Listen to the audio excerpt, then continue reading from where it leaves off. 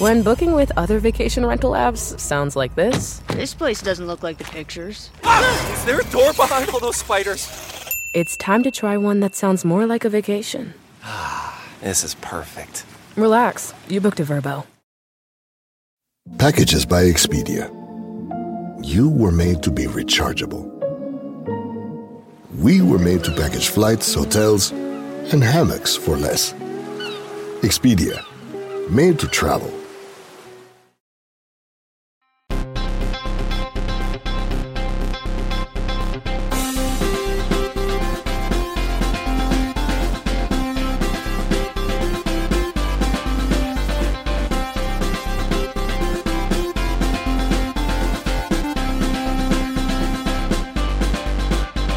Welcome to Pod Save America. I'm John Favreau. I'm John Lovett. I'm Tommy Vitor. On today's show, we'll talk about how Republicans are failing to stop Biden's COVID relief bill, even though Democrats might not get everything they want. We'll take a look at the school reopening debate, talk about why New York State underreported the number of COVID deaths in its nursing homes. And Tommy interviews Georgia State Representative Bee Nguyen about her fight against a new round of voter suppression legislation from Republicans. Lovett, tell us about the show this weekend.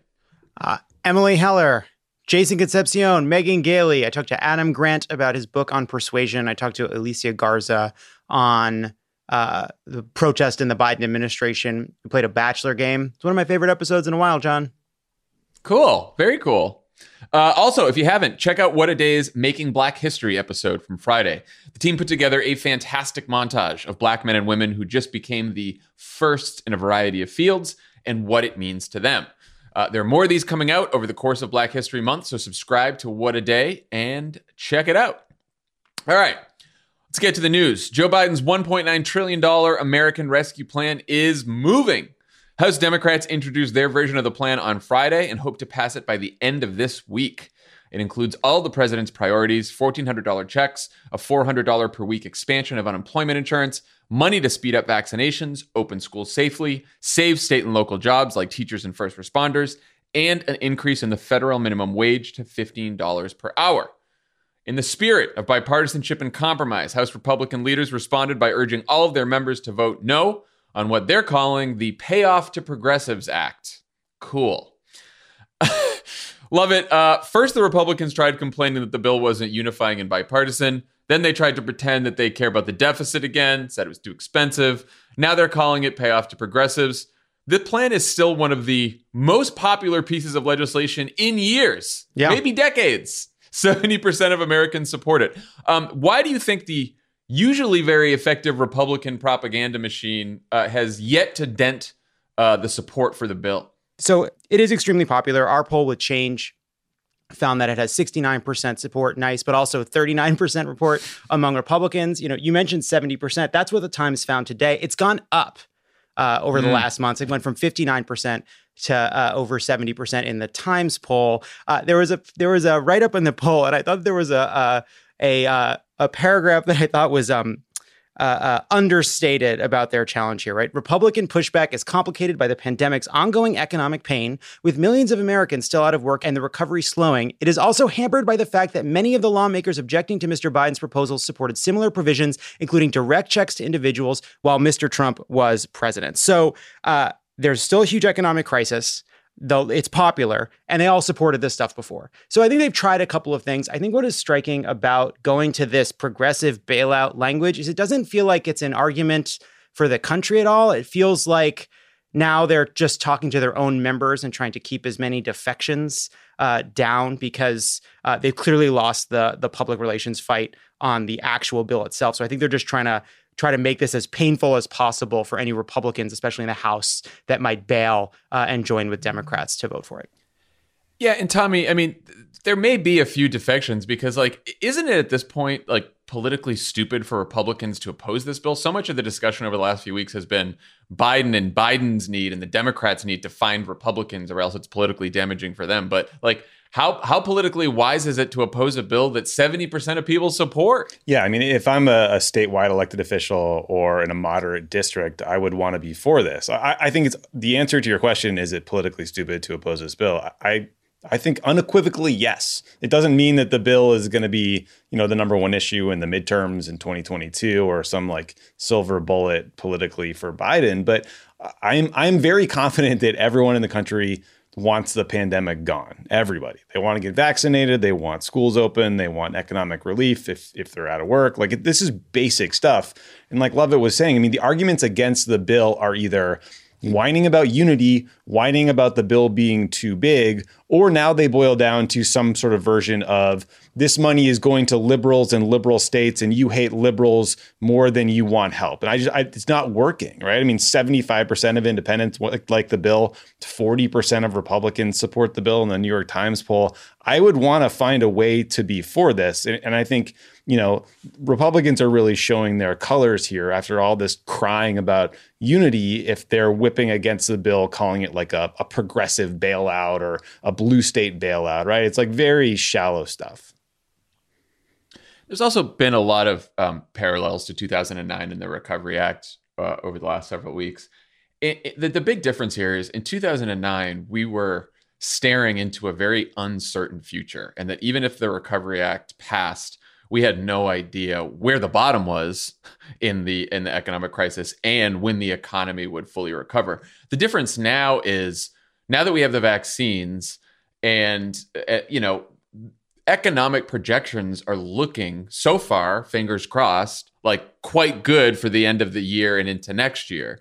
And so if Republicans want to be against a bill that passes soon, after and we're all sitting here in late 2021 or 2022 and the pandemic is much more under control and the economy is back, it does seem like it is a much bigger risk than being against the Recovery Act in 2009. Yeah, I'd also just say too, even if you are so generous beyond reason on this progressive bailout soundbite and say, well, what do they mean? And they mean they're against state and local aid because they believe some of it will go to cover budget shortfalls for blue states that had problems before the pandemic. The issue of state and local aid is still popular. It's not like you pull off one of these issues that they're trying to drive home and you find something where there's some weak underbelly of the bill. Up and down, the major pieces of the bill are popular from top to bottom. Oh, I mean, also, Florida's going to get a check. Texas is going to get a check. They're all going to get the check. They're all going to get people like their checks. State and local government money. Yeah, they're going to get their checks. They're going to get their unemployment insurance. They're going to get their state and local government funding. All the red states get it. All the people who voted for Trump get it too. It's fucking absurd. So with most Republicans opposed and Congress this closely divided, just about every Democrat has to support the plan for it to pass. One place where that might be a problem is the $15 minimum wage increase. The LA Times reports that Senator Joe Manchin said he wants a smaller increase, such as $11. And Senator Kyrsten Sinema said she doesn't believe the minimum wage is appropriate to pass through the 51-vote threshold budget reconciliation process. Budget Committee Chairman Bernie Sanders disagrees and said that he's, quote, confident that the Senate parliamentarian will advise next week that we can raise the minimum wage through the reconciliation process. Tommy, how do you think that Biden should be handling this issue? Because he has now said both that he doesn't think the parliamentarian will rule in our favor on a minimum wage and that he's willing to compromise on the size of the increase. Yeah, I mean, it does seem like he's trying to do a little bit of expectation setting when it comes to the minimum wage piece of this. And as you said, he's got two problems. The first is this procedural matter where this random parliamentarian gets to decide if the minimum wage can pass as part of the reconciliation process because, he will decide whether it impacts the budget. And then the second piece is getting votes from Joe Manchin or Kyrsten Sinema because Manchin thinks $15 is too much and Sinema thinks it's inappropriate to pass in reconciliation. I think if I were Biden, I would do a little bit less talking out loud about expectations or how the parliamentarian may or may not score it. I would focus on why it's important to get done, why people desperately need an increase in the minimum wage, why the minimum wage is not a living wage in most states. I mean, there's I guess a bigger message you could make about how it's ludicrous that the U.S. Senate is so broken that this random parliamentarian gets to make a decision this big. The good news is that Bernie Sanders is confident that it can be part of reconciliation. He's made the point that opening up the Arctic National Wildlife Refuge for oil and gas exploration was part of a reconciliation package. And this clearly has a bigger impact on the budget than that did. So, but I would just, in terms of messaging, I would just focus on the need and why, this is long overdue, frankly. Yeah, love it. I kind of think I agree with Tommy on this, that he should be sort of get caught fighting for this. And if Manchin and Sinema want to be the ones to sink it, or potentially other Democratic senators, then make sure people know that they're the ones sinking it, not you, the president, who is the one who put it in your package in the first place. Yeah. I mean, so there's three things. So Manchin has a policy. It seems little to do with the parliamentarian. He has a policy opposition to going to 15, right? And it seems like there's some negotiation there. Sinema has two objections, right? One of them is around. She has said she doesn't want to go against the parliamentarian, and then she has another objection, which is she doesn't know that it's totally germane to this and shouldn't be, because it's not in the spirit of unity, a good idea to include it when it's not part of COVID. Neither of which. Right. Now, the parliamentarian piece, I think, is she's been definitive about, in the sense of saying, I won't basically undo the filibuster for any of this to get this in if the parliamentarian objects. She has not been as definitive on whether she would vote against the package, and I find it hard to believe she would oppose a minimum wage increase she would support, but for the fact that it's in the wrong bill. I think that's strange. So regardless, I agree. I think some of the expectation setting, though, might be, if you look at where this is heading, Bernie is extremely bullish on it getting into the package. Manchin seems like he would fight to get it to be a lower number. I think if Biden is basically setting the expectation on, I'm not sure we can get any minimum wage done, and then they land at somewhere between where we are now, which is 7.25 and 15, I do think it's important to be able to declare raising the minimum wage for the first time in so many years of victory, even if Joe Manchin gets it lowered. So I agree on the thinking out loud, but a little bit of hey, if we get to a minimum wage increase, which was incredibly difficult under these circumstances, there'll be a lot of people angry that it's not 15. But at the same time, it would have been a Herculean achievement under the circumstances.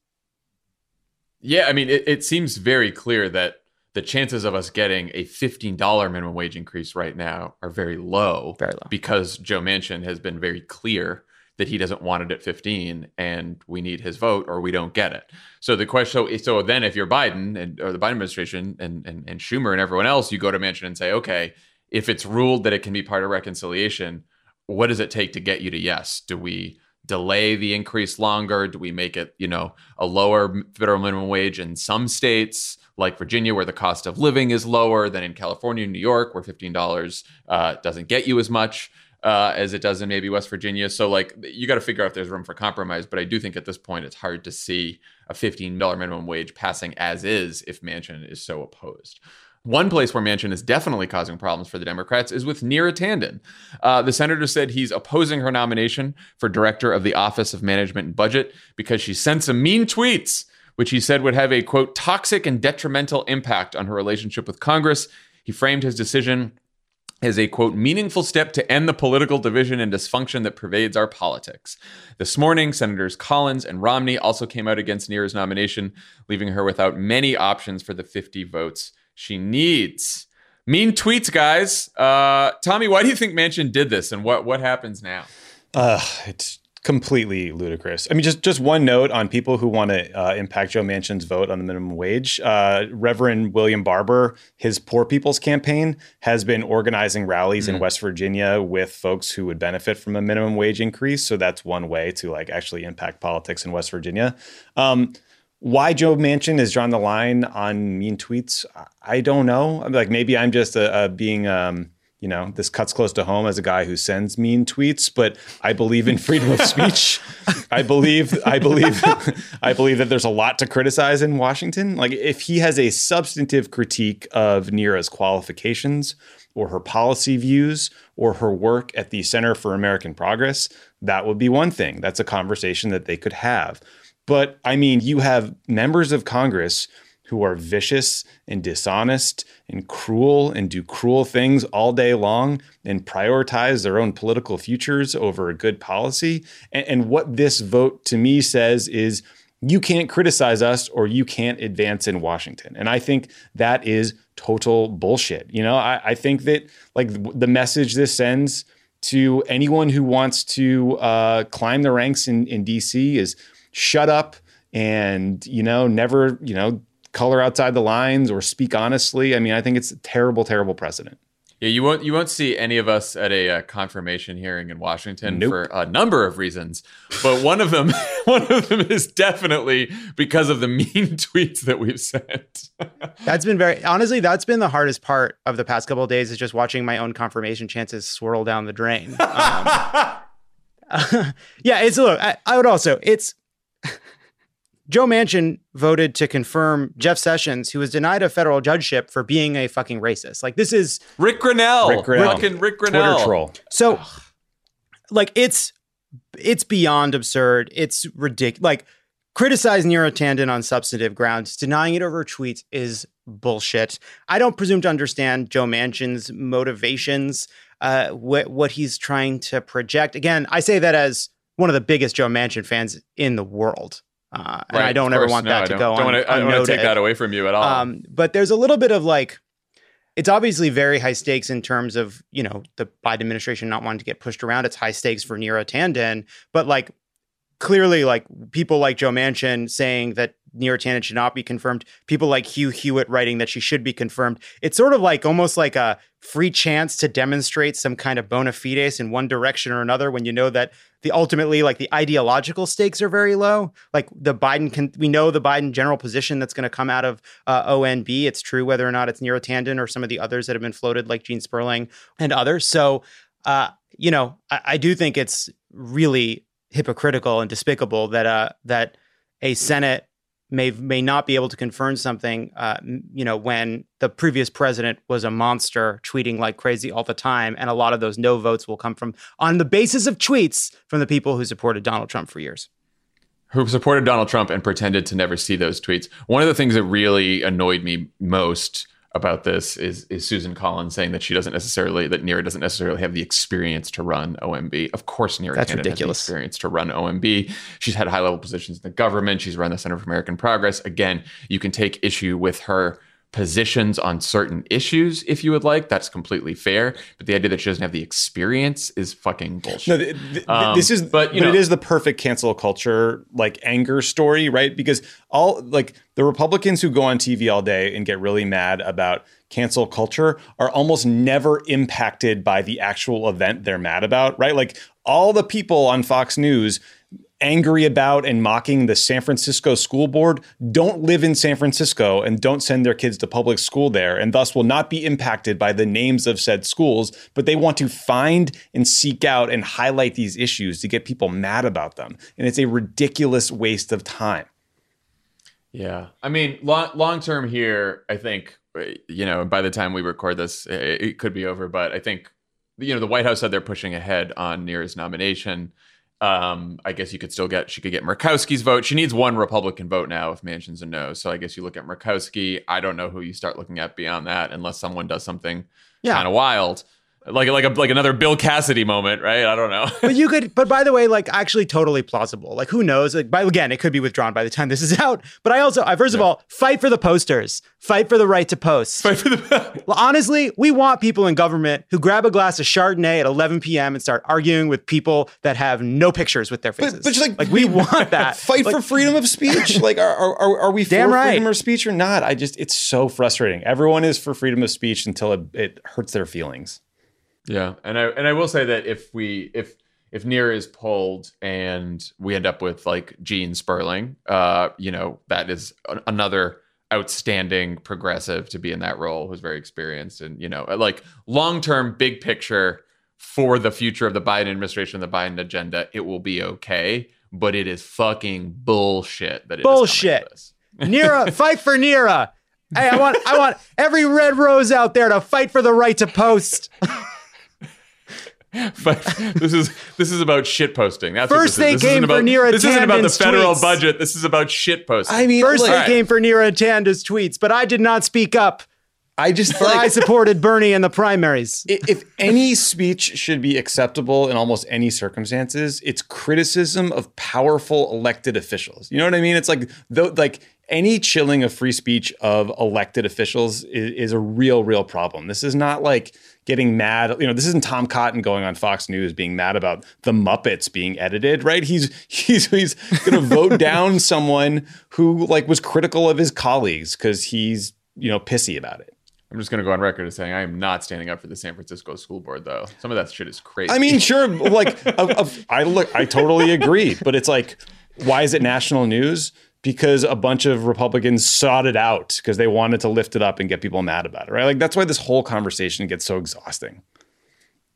You're totally right. They pick something that is annoying or sounds silly, and they lift it up to put it on the same plane as much larger, more consequential debates. Right. And it is fucking absurd. Right.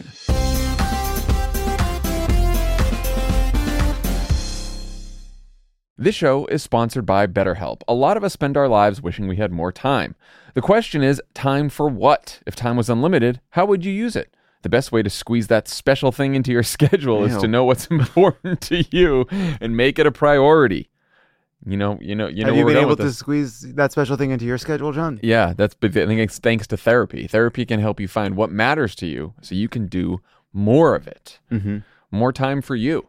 Because we've been doing a weekday, I actually put that in my therapy spot. I replaced therapy with doing an extra podcast. It was a huge mistake. So what do you spend time doing at therapy now? Well, now I brought therapy back. I added therapy back to another time because it turns out that's going to make the jokes better. Well, it's certainly going to make things better for the team.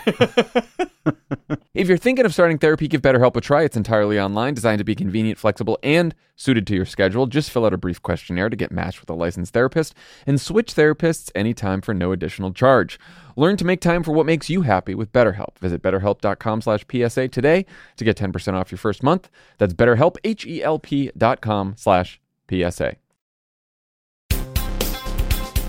All right, let's move on to the debate over reopening schools. Speaking of schools, President Biden said last week that his goal is to have grades K through 8 open 5 days a week by the end of April. Currently, an estimated 60% of students aren't attending in-person classes full time, either fully remote or hybrid.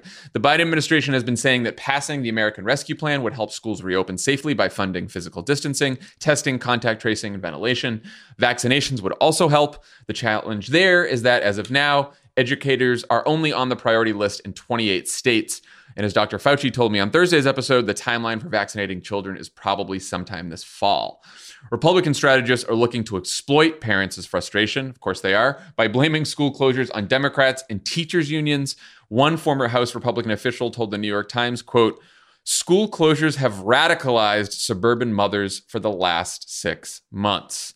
Let's start, Tommy, with how much power and influence does the federal government have when it comes to reopening schools? Very little. The federal government has very little authority when it comes to pushing for school reopenings. A lot of the control is local. What Biden can do is fight for his COVID relief package to get passed, because that has $130 billion in it that will be used to safeguard K through 12 schools. And it's also what the teachers unions are pointing to in saying, hey, this needs to happen to make these schools safe for everybody before we can go back in. Biden can also, his messaging can be powerful. They can use the bully pulpit to make the case for schools to reopen, to talk about why it's important. He can also, just handle COVID better than Trump did, right? That will make it safe to reopen schools at some point. But in terms of when it comes to forcing schools to be open, the president has very, very little power. Yeah, I mean, love it. So the federal government, does offer guidelines on how to safely reopen schools through the CDC, which has recommended at least partial remote learning wherever there's high community transmission of the virus, a category which currently includes most of the country. Yeah. So it is tricky for the Biden administration here. And I sort of get, digging into this debate, you sort of get why there's been, the press calls it mixed messaging. I think it's more like some nuanced messages, partly because of the CDC guidelines. Like Biden campaigned on a promise to follow the science on COVID. So if the science through the CDC is saying, well, if you're in a high transmission area, we wouldn't recommend you opening unless you can adhere to really strict guidelines. Is there anything the Biden administration can really do to push schools to go faster than the CDC recommends? So first of all, it's extremely complicated. It matters how old the kids are. And by the way, saying that 90% of schools shouldn't fully reopen is different than saying most schools should have some form of partial in school, partial at home, different for K through 8 than 9 through 12, different depending on the community transmission. So I think it's a really difficult issue. I will say, like, as I was just reading and prepping for this conversation, I found myself more and more angry about the last year and just the lost year that we had, because I would say, like, first of all, there was just an absence of leadership, just words about words to express sympathy and support about the difficulty of this situation. The best what we got out of the past president was just like, schools must reopen, with no guidance, no leadership. Betsy DeVos was at her fucking lake house. So it was a despicable abdication of leadership that caused a lot of this. And then, there's been this effort, I think, on the part of some Republicans to make this about parents versus teachers unions. And I think teachers unions are also local, and there's been incredible variation in terms of what they've done, in terms of what they've called for. The other piece of this is that for parents, for teachers, for everybody, like, there's no great outcome here. The Times looked at what happened in Rhode Island when they reopened schools. Incredibly difficult. A lot of, sacrifices. You look at places where schools aren't open, kids are falling behind and having mental health difficulties. Parents, especially moms, have had to stay home or give up jobs. It's a horrible issue. And so you see that in the polling, where it's like, should schools reopen safely? Of course people say yes. Are you worried about your kids going back to school? Of course they said yes. Are schools safe? Should schools reopen? Yes. Kind of reopen? Yes. Not reopen? Yes. Like, parents, everybody is all over the place because there's no great answer. But, like, giving money to help make sure schools can do testing, ventilation, making sure there's masking, making sure that you're setting up protocols so that kids can stay in groups, that, like, the way you divide children changes. I mean, this is what Raj Shah, who is head of USAID, and Randy Weingarten, who's the head of the AFT, the union, basically have written up what we need to do to get schools to reopen safely. It takes money. It takes incredibly sophisticated and thoughtful planning, and it just hasn't been there. And now we're almost in March. Even if you pass Biden's plan, when is that money going to be able to make a difference? So, like, I think they should try very hard to get teachers vaccinated, put these plans in place, do safe school reopenings. But in reality, I think we're still looking at trying to do as much as you can before the end of this year, but making sure schools are open in the fall. I think that's the reality. I think what gets lost in this discussion is that almost everyone is in agreement that remote learning is bad and it doesn't work well. Like, I have several family members who are teachers, and they have described to me the process of teaching children remotely, and in some of these school districts, the hybrid learning where some kids go in and some are, and it is a disaster. It is hard to do. The students aren't developing well academically. They're not developing well emotionally. It's not easy for teachers to do these lessons. They don't like it. The parents obviously don't like it. The administrators don't like it. Like, everyone is in agreement that kids should be in school attending in-person classes. Of course, there are trade-offs and there are risks. And the reason it's not easy is because you can say, both two things can be true, that remote learning is bad for children and that there are risks to both children and teachers for being in schools when there is a deadly virus running around out there. So, like, it is a fraught, difficult issue. I do think that so far the messaging has been, we want schools to open, right? They want to be on the side of schools opening. And I think trying to say, we want to give schools and teachers and children every resource possible and available to make sure that the schools can open safely is sort of the best position to hold. Because, and again, it's not just a question of resources, though it certainly is. A lot of this comes down to trust and to feeling that you're going to be, your kids are going to be safe when they're in school. And if you're a teacher, that you're going to be safe when you go to school. And because the messaging has been so mixed, and because there's been such a lack of leadership from the Trump administration over the last year, it's going to take some real time to sort of rebuild that trust just around the messaging of what's safe and what's not. Yeah, I mean, there's also just so many different equities here, right? I mean, like teachers obviously want to feel safe in the classroom. Parents want their kids to go back to school, but they also don't want their kids coming home with the coronavirus and getting them sick. So like everyone's got a different vantage point. There's a lot we could do right now to make schools safer, right? Universal masking, you group kids and teachers into stable groups that don't change so that if one person gets the virus, only a limited number of people are exposed. They need schools need better ventilation. That could be open windows. That can be HVAC units. And then you just need like lots and lots of testing, including asymptomatic testing for kids, for students, for teachers to spot these outbreaks, right? So, but like what I guess I don't totally understand is why teachers weren't a priority 1A when it came to vaccination in every states. I think something like 28 states, teachers can get vaccinated right now. But like, for example, here in LA County, teachers are in the 1B tier, which means starting in March, 10% of COVID vaccinations will go to teachers. But like, so the 1A was healthcare workers. But for example, I went to the dermatologist last week. Everyone in that office had been vaccinated. I'm glad they were. I agree they should have been vaccinated. But those aren't healthcare workers who were treating COVID patients and thus needed to get vaccinated, right? So if the priority was opening schools right away and making sure the environment was as safe as humanly possible, I would imagine you would just want to make vaccinations available to every teacher on day one, right? Like sometimes this tiering that we do, I think, can get in the way of even our own priorities. I totally agree with that, Tommy. I mean, I think for the states that do not have teachers on the priority list as of today, they should do it immediately. And I think the federal government, while Joe Biden and the federal government can't force the states to put teachers on the priority list right now, they can certainly talk about it a lot. They can use the bully pulpit. And they have, Kamala Harris said this last week. Joe Biden has said it. Dr. Fauci said it to me. Like, teachers should be a priority right now. If you are a teacher, you should be able to get a vaccine immediately. Now, where there has been some confusion is because Fauci and the CDC also said it's not a requirement for every single teacher to be vaccinated for schools to reopen.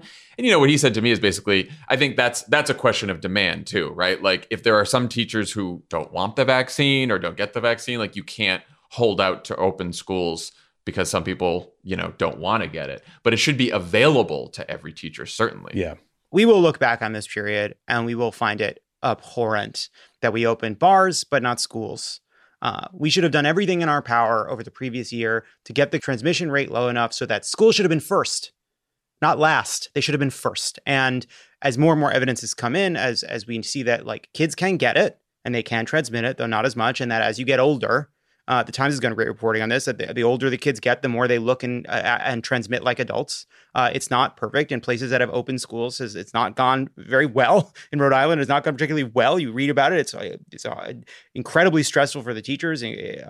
Teachers and staff have gotten sick. Schools are open, then closed, and open again. That wreaks havoc on the parents trying to figure out their own work schedules. Like, there's no good options here. But Tommy pointed out to the 4 steps that like even the teachers unions have gotten behind. And it is incredible that we haven't been able as a country to rally enough resources to get those things done. Because one thing that they have found is the places that have done that have been able to take those steps, keep the kids apart, keep them masked, keep them in stable cohorts, do the testing, do the tracing, do the masking. It works. It works. It has kept the kids safe. Yeah. And has made it possible for them to get an education. So the question is like, how did Biden, we just had this conversation that, we all decided is a very nuanced, difficult debate, which is like a bullseye for Republican demagoguery. Any kind of nuanced, complicated discussion about a policy issue. So how did Biden and the Democrats and teachers union sort of handle the political challenge from Republicans on this issue? Because they are really amping up their criticism on this.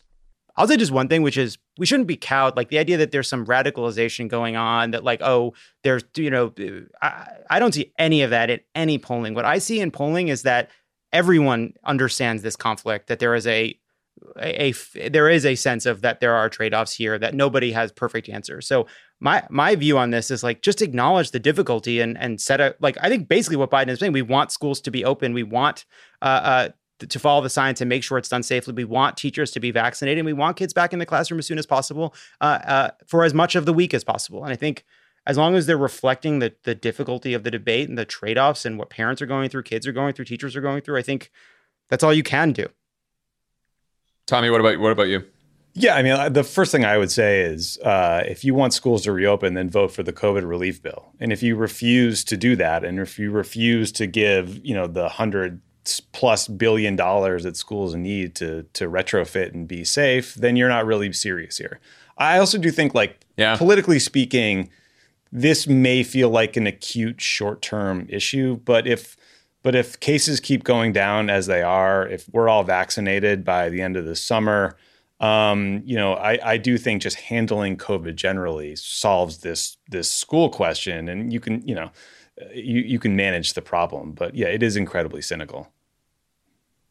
No, it's what you said at the beginning, Tommy, which is like, it's just like when we would always say, Biden would always say during the campaign, best way to open the economy again is to fight the pandemic and to get the pandemic under control. It's also the best way to open schools again. If the CDC is saying that schools can open for in-person attendance where transmission rates are low, then get the transmission rates low. And the way to do that is to vaccinate everyone as fast as possible.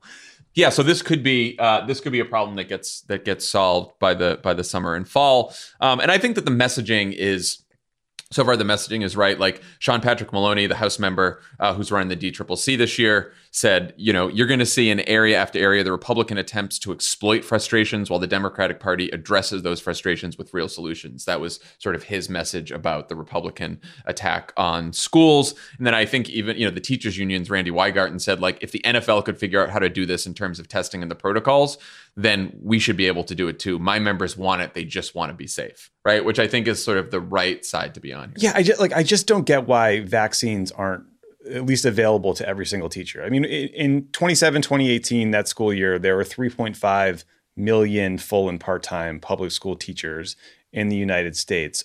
That's not that many. I mean, I'm not saying they all could get vaccinated right now, but they all should have the vaccine available to them right now. If we're saying that this is absolutely critical and that we need them vaccinated to reopen schools, then we should vaccinate them. In the same way we've decided that the dermatologist's office is absolutely critical and therefore all of them should be vaccinated so that office can be open safely. In the same way, the dentist, everyone in a dentist's office is vaccinated because dental care is critical. We just need to prioritize education in the same way that we have healthcare. I think that seems entirely appropriate. Yeah, totally agree. Last story for today.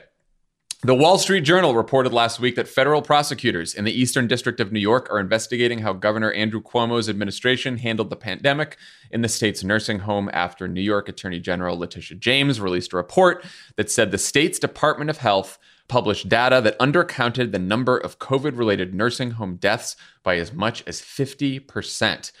This comes on top of the criticism Cuomo has received for a March Health Department directive that said nursing homes couldn't refuse to admit a resident who came back from hospitalization and had still tested positive for COVID-19.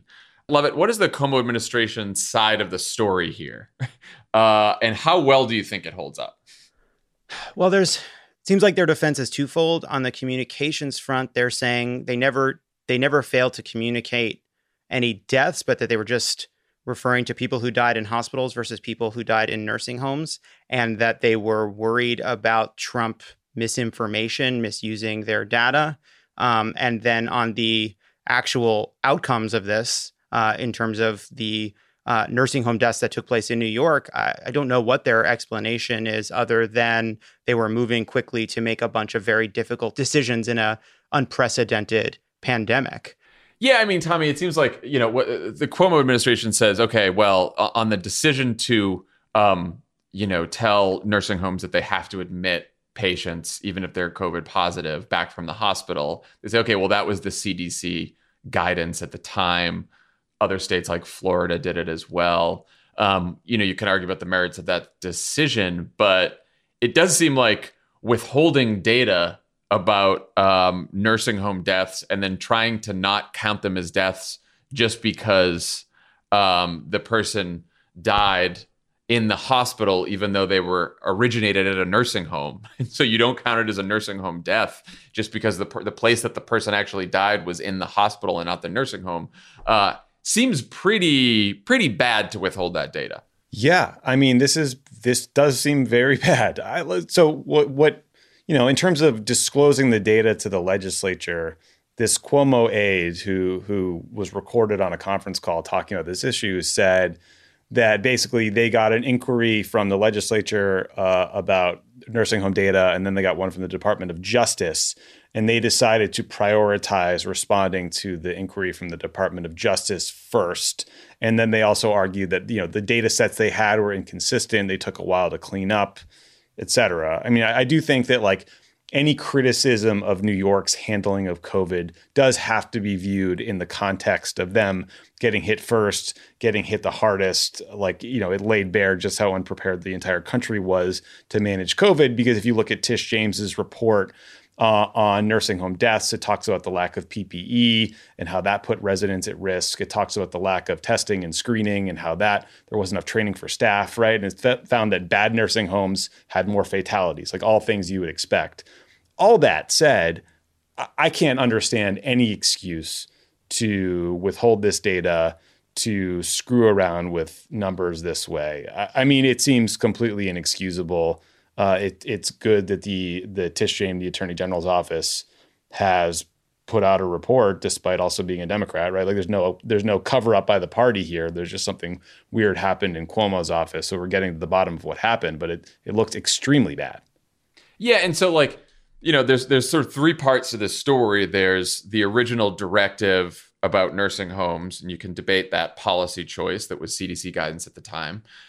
Then there's the sort of misreporting, underreporting of the data, the withholding of the data from the DOJ and from the public and from the state legislature when they asked for it.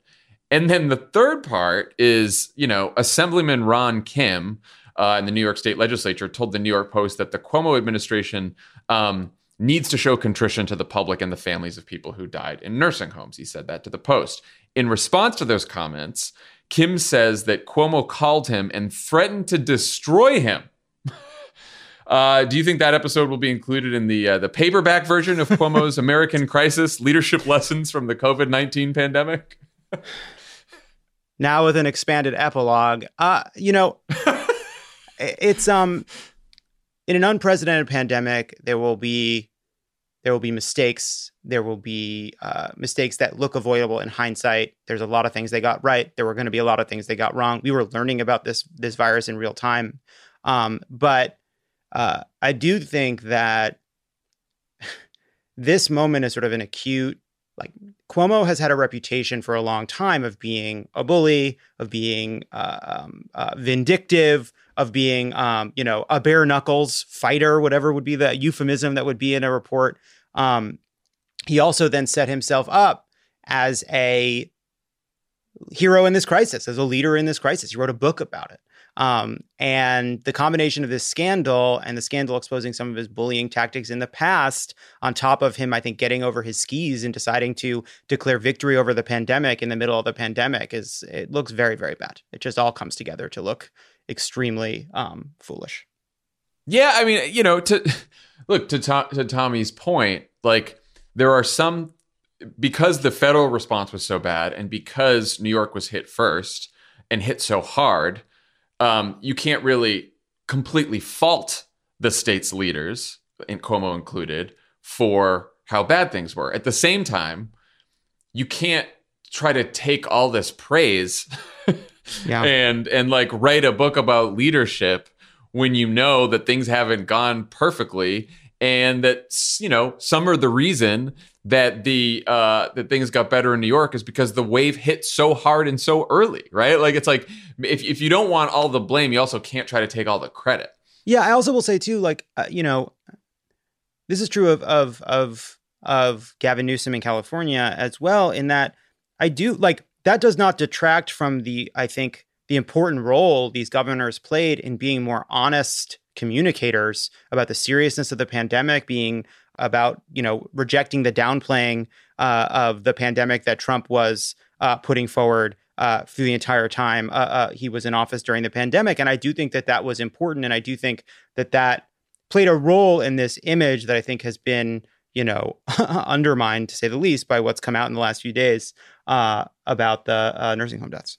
Yeah, I mean, I do think it's a lesson that so far the Biden administration is heeding, which is like, in a pandemic, like there's going to be bad news. There's going to be failures at times. You just got to be honest, and you got to communicate with people constantly, and you got to make sure that communication is honest. And then when you make a mistake, you've got to own up to the mistake. Right. Well, but that's the irony here, right? Because like New York got hit hard and hit early, and the fatalities were awful and the situation was bad. But what Cuomo got credit for was holding these daily televised press conferences where it seemed like he was communicating rationally and clearly and in a way that was a stark contrast to Trump.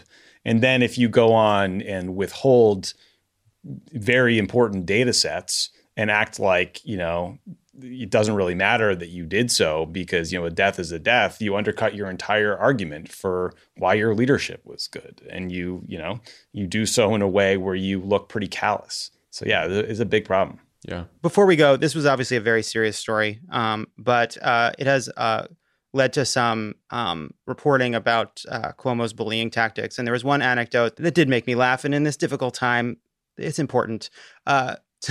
Apparently, there was some kind of a list for people who don't get yelled at. And this was in the Times piece. State Senator Liz Krueger, a Democrat from Upper Manhattan who holds sway in the legislature, etc., never been yelled at by the governor for a reason. She said, Joseph Percoco, a former aide, said she was on the do not yell at list. I responded, you people have such a list? He said, it's very small. Mr. Percoco is in federal prison and could not be reached for comment. A do not yell at list is so good. I just like the little touch of they couldn't get him because he's in prison. All right. That's all I had. I mean, you talk to people who've worked for him for years. Like, yeah, that's the reputation he has. He's an asshole. like people say that all the time. It's not great. Okay. When we come back, we will have Tommy's interview with Georgia State Representative Bee Nguyen.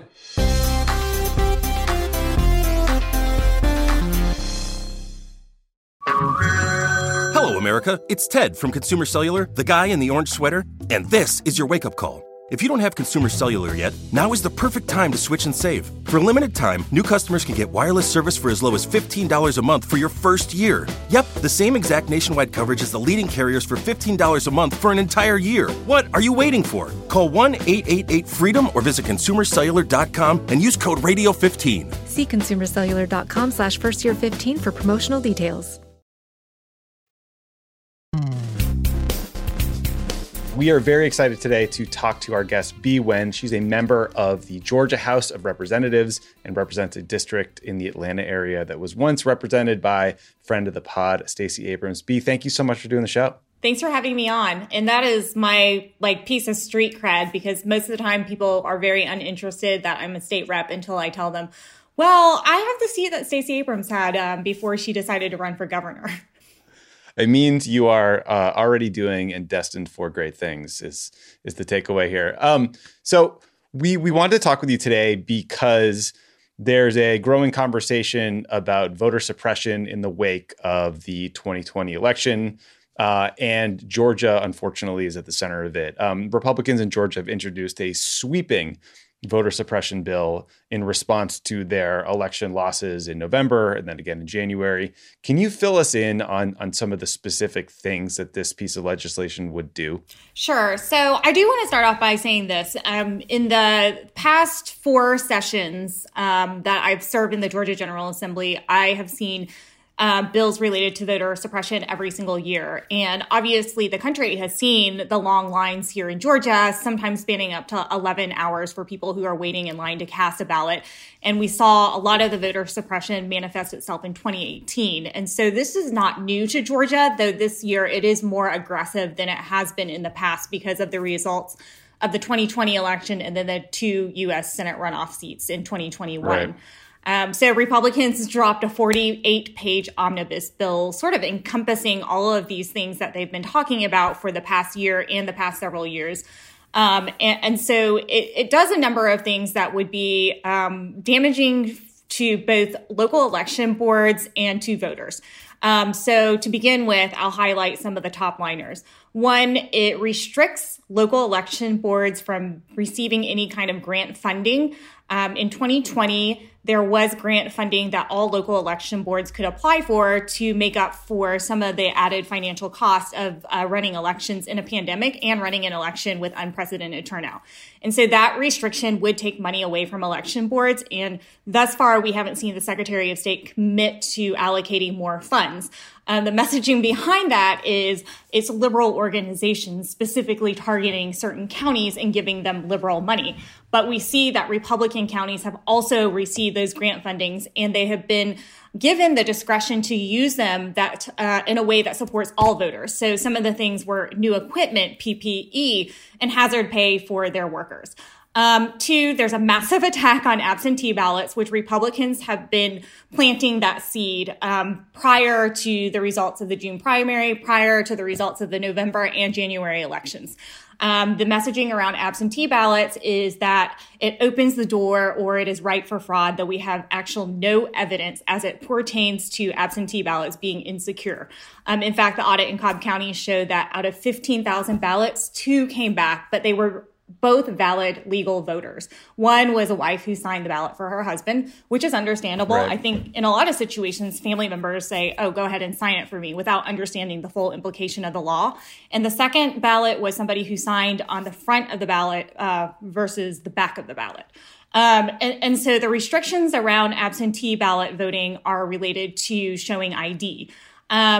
When you apply to vote in Georgia, when you apply for registration, you already have to show a form of ID.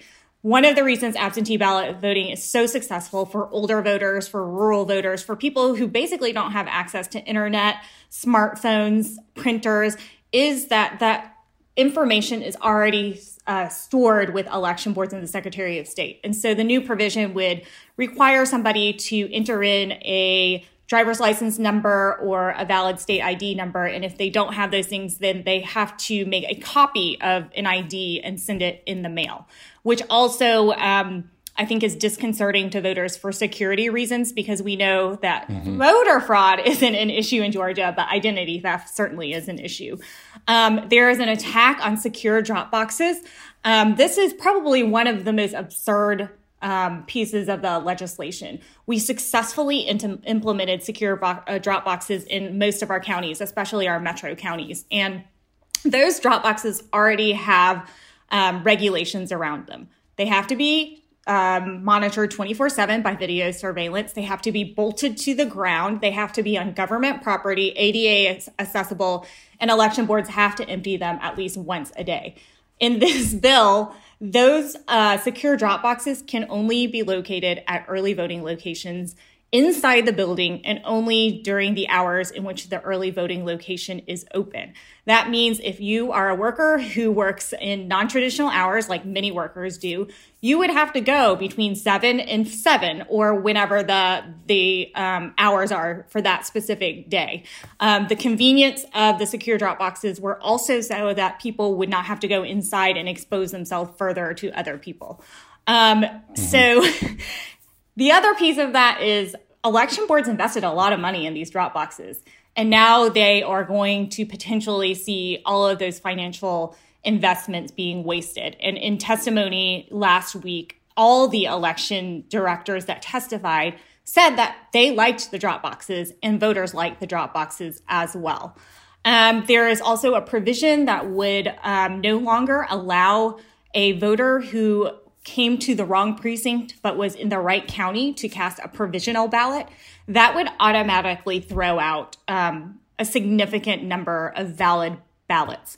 The example that I like to give is on Election Day in November, I was a poll monitor, and the precinct that I monitored was also an early voting location. So voters thought that it would also be open to everybody on Election Day. And so they came to this early voting location to cast their ballot. They were in the right county.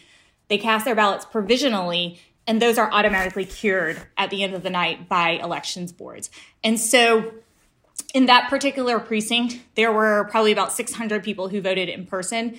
Over half of those were provisional ballots. That means automatically 300 people in just one precinct in one of our largest counties, their ballots would not have counted, even though they are legitimate voters. So those are a few of the things on the table in this 48-page omnibus bill. Seems wildly complicated and solving a problem that doesn't exist. So what communities do you think would be the most impacted by this bill if it passed? Oh, I actually forgot, as you're asking me about the community issue, one of the most blatant things in this is the prohibition of local election boards to expand weekend voting and to eliminate Sunday voting altogether. Yeah. So in 2020, over 70,000 voters voted on Sunday, and of those 70,000, over 36% were Black Georgians. So the elimination of souls to the polls is directly targeted at Black voters who turned out in unprecedented numbers.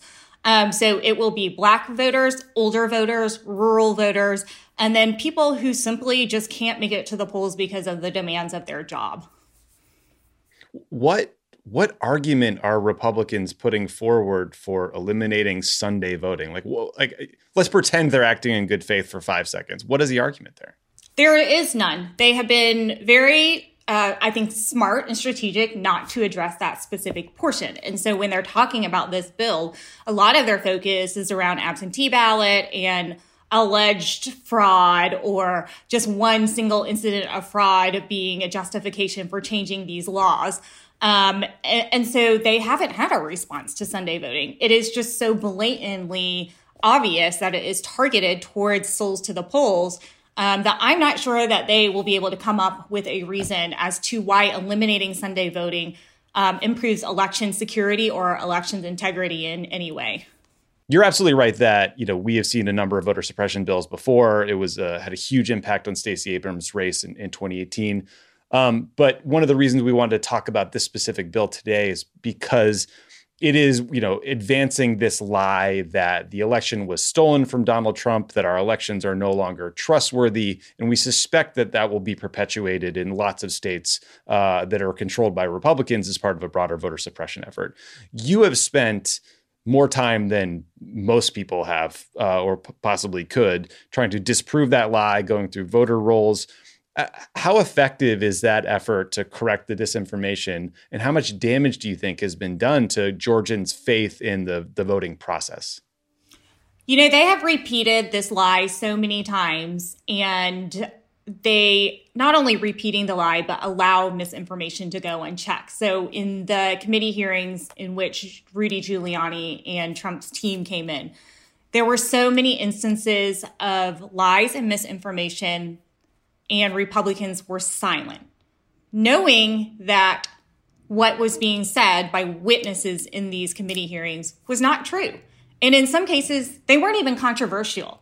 It is true that it is legal for both parties to have a ballot curing program. It's not disputable. It is in our state law.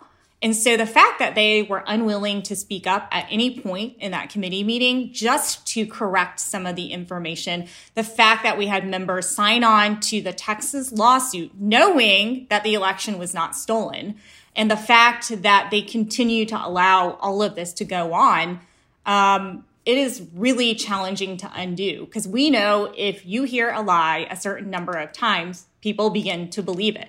But what they're doing is a disservice to their voters. And we saw that with the January election, in which our voters were enthusiastic. We turned out. People were excited to vote. When I was a poll monitor in DeKalb County on that day, I talked to both Republican and Democratic voters. Republican voters were angry. They were very angry, but they were not angry at Democrats. They were angry at their own party. They were reluctant to vote. They felt like their vote didn't count or it didn't matter. In fact, I had to help a Republican woman look up her vote on the Secretary of State website to show her that it did count. And she did leave after that, but she had pulled up in her car just yelling and angry. So I think that it has done irreparable harm. We saw violence towards our election workers, threats towards our election workers, and we see massive pressure from Republican constituents to fix something that wasn't broken in the first place. And I think that some of this stuff is going to come back and bite them in the butt, because the bill that passed no excuse absentee ballot voting in 2005 was passed by Republicans to turn out rural voters. So some of this stuff is going to suppress their own votes. So, part of why we're having this conversation today is these voter suppression efforts are happening in dozens of states, and a lot of people are looking to the U.S. Congress for help. There's a bill before the Senate and the House, there's H.R. 1 and S1, that would do a whole bunch of things to help prevent voter suppression efforts like this, like what's happening in Georgia, from happening. How would H.R. 1 impact Georgia's ability to fight back against this voter suppression law? Look, we have been, banking on winning these 2 U.S. Senate seats. And one of those reasons is because we need to have a federal Voting Rights Act that can act as a safeguard against some of the things that we're seeing in the state legislature. And specifically, the pre-clearance provision, I assume that would be restored and protect some of the things that are going to get passed in the state of Georgia. But H.R. 1 also does a lot of things that we've been proactively trying to do in the state of Georgia, such as same-day voter registration, such as codifying the ability to use secure drop boxes, to use absentee ballots with no excuses. So it is extremely critical that Congress passes H.R. 1, because what we're looking at in the state of Georgia with this omnibus bill is something that is going to have a devastating impact on voter turnout in the state of Georgia. But also, it is taking us back to a time in which people are having to fight for the right to vote again. And I think somebody said it best when they said, this is Jim Crow in a suit. It is Jim Crow in a suit. And when we think about the history of this country, it was founded on the premise that the only people who could vote were white men who owned land. And if we think about what is happening now, it looks like those restrictions are going back to a place where Republicans believe in the severe limitations of who should be allowed to vote. It's gone as far as a Republican woman who served in the legislature a couple of years ago suggesting that there ought to be an education level associated with the ability to vote. Basically, a literacy test. And so it is. We're in a really dangerous place as we begin to see that voters of color are coalescing and building these broad-based coalitions so that we can see policies that change our lives in a meaningful and positive way. And so I think, we're in a really dangerous place in the state of Georgia. We need Congress to act and to act swiftly, because these election laws are not just related to voting in elections, but it will fundamentally change so many things in our state. And then we have redistricting coming up as well. And some of those things pertaining to redistricting are also covered in both the H.R. 1 and the companion bill. Well, we got to get rid of that filibuster. We got to pass those bills. Bee-Win, thank you so much for doing the show. Thanks for all you're doing to raise awareness about this and to fight back on these voter suppression efforts. It is ugly stuff, and we really appreciate your wisdom today. Thanks for having me on. Thanks for all y'all do. Thanks to Representative Bee-Win for joining us today, and we will talk to you guys later. Pod Save America is a Crooked Media production. The executive producer is Michael Martinez. Our associate producer is Jordan Waller. It's mixed and edited by Andrew Chadwick. Kyle Seglin is our sound engineer. Thanks to Tanya Sominator, Katie Long, Roman Papadimitriou, Caroline Rustin, and Justine Howe for production support, and to our digital team, Elijah Cohn, Nar Melkonian, Yale Freed, and Milo Kim, who film and upload these episodes as videos every week. Your business was humming, but now you're falling behind. Your teams are buried in manual work, tasks are taking forever to complete, and getting one source of truth is like pulling teeth. If this is you, then you should know these 3 numbers. 37,000. That's the number of businesses that have upgraded to NetSuite by Oracle. NetSuite is the #1 cloud financial system, streamlining accounting, financial management, inventory, HR, and more. 25. NetSuite turns 25 this year. That's 25 years of helping businesses do more with less, close their books in days, not weeks, and drive down costs. 1. Because your business is one of a kind. Get a customized solution for all your key performance indicators in one efficient system with one source of truth. Manage risk, get reliable forecasts, and improve margins. With NetSuite, it's everything you need to grow, all in one place. Get your business back to the greatness where it belongs. Learn more at netsuite.com/podcast25.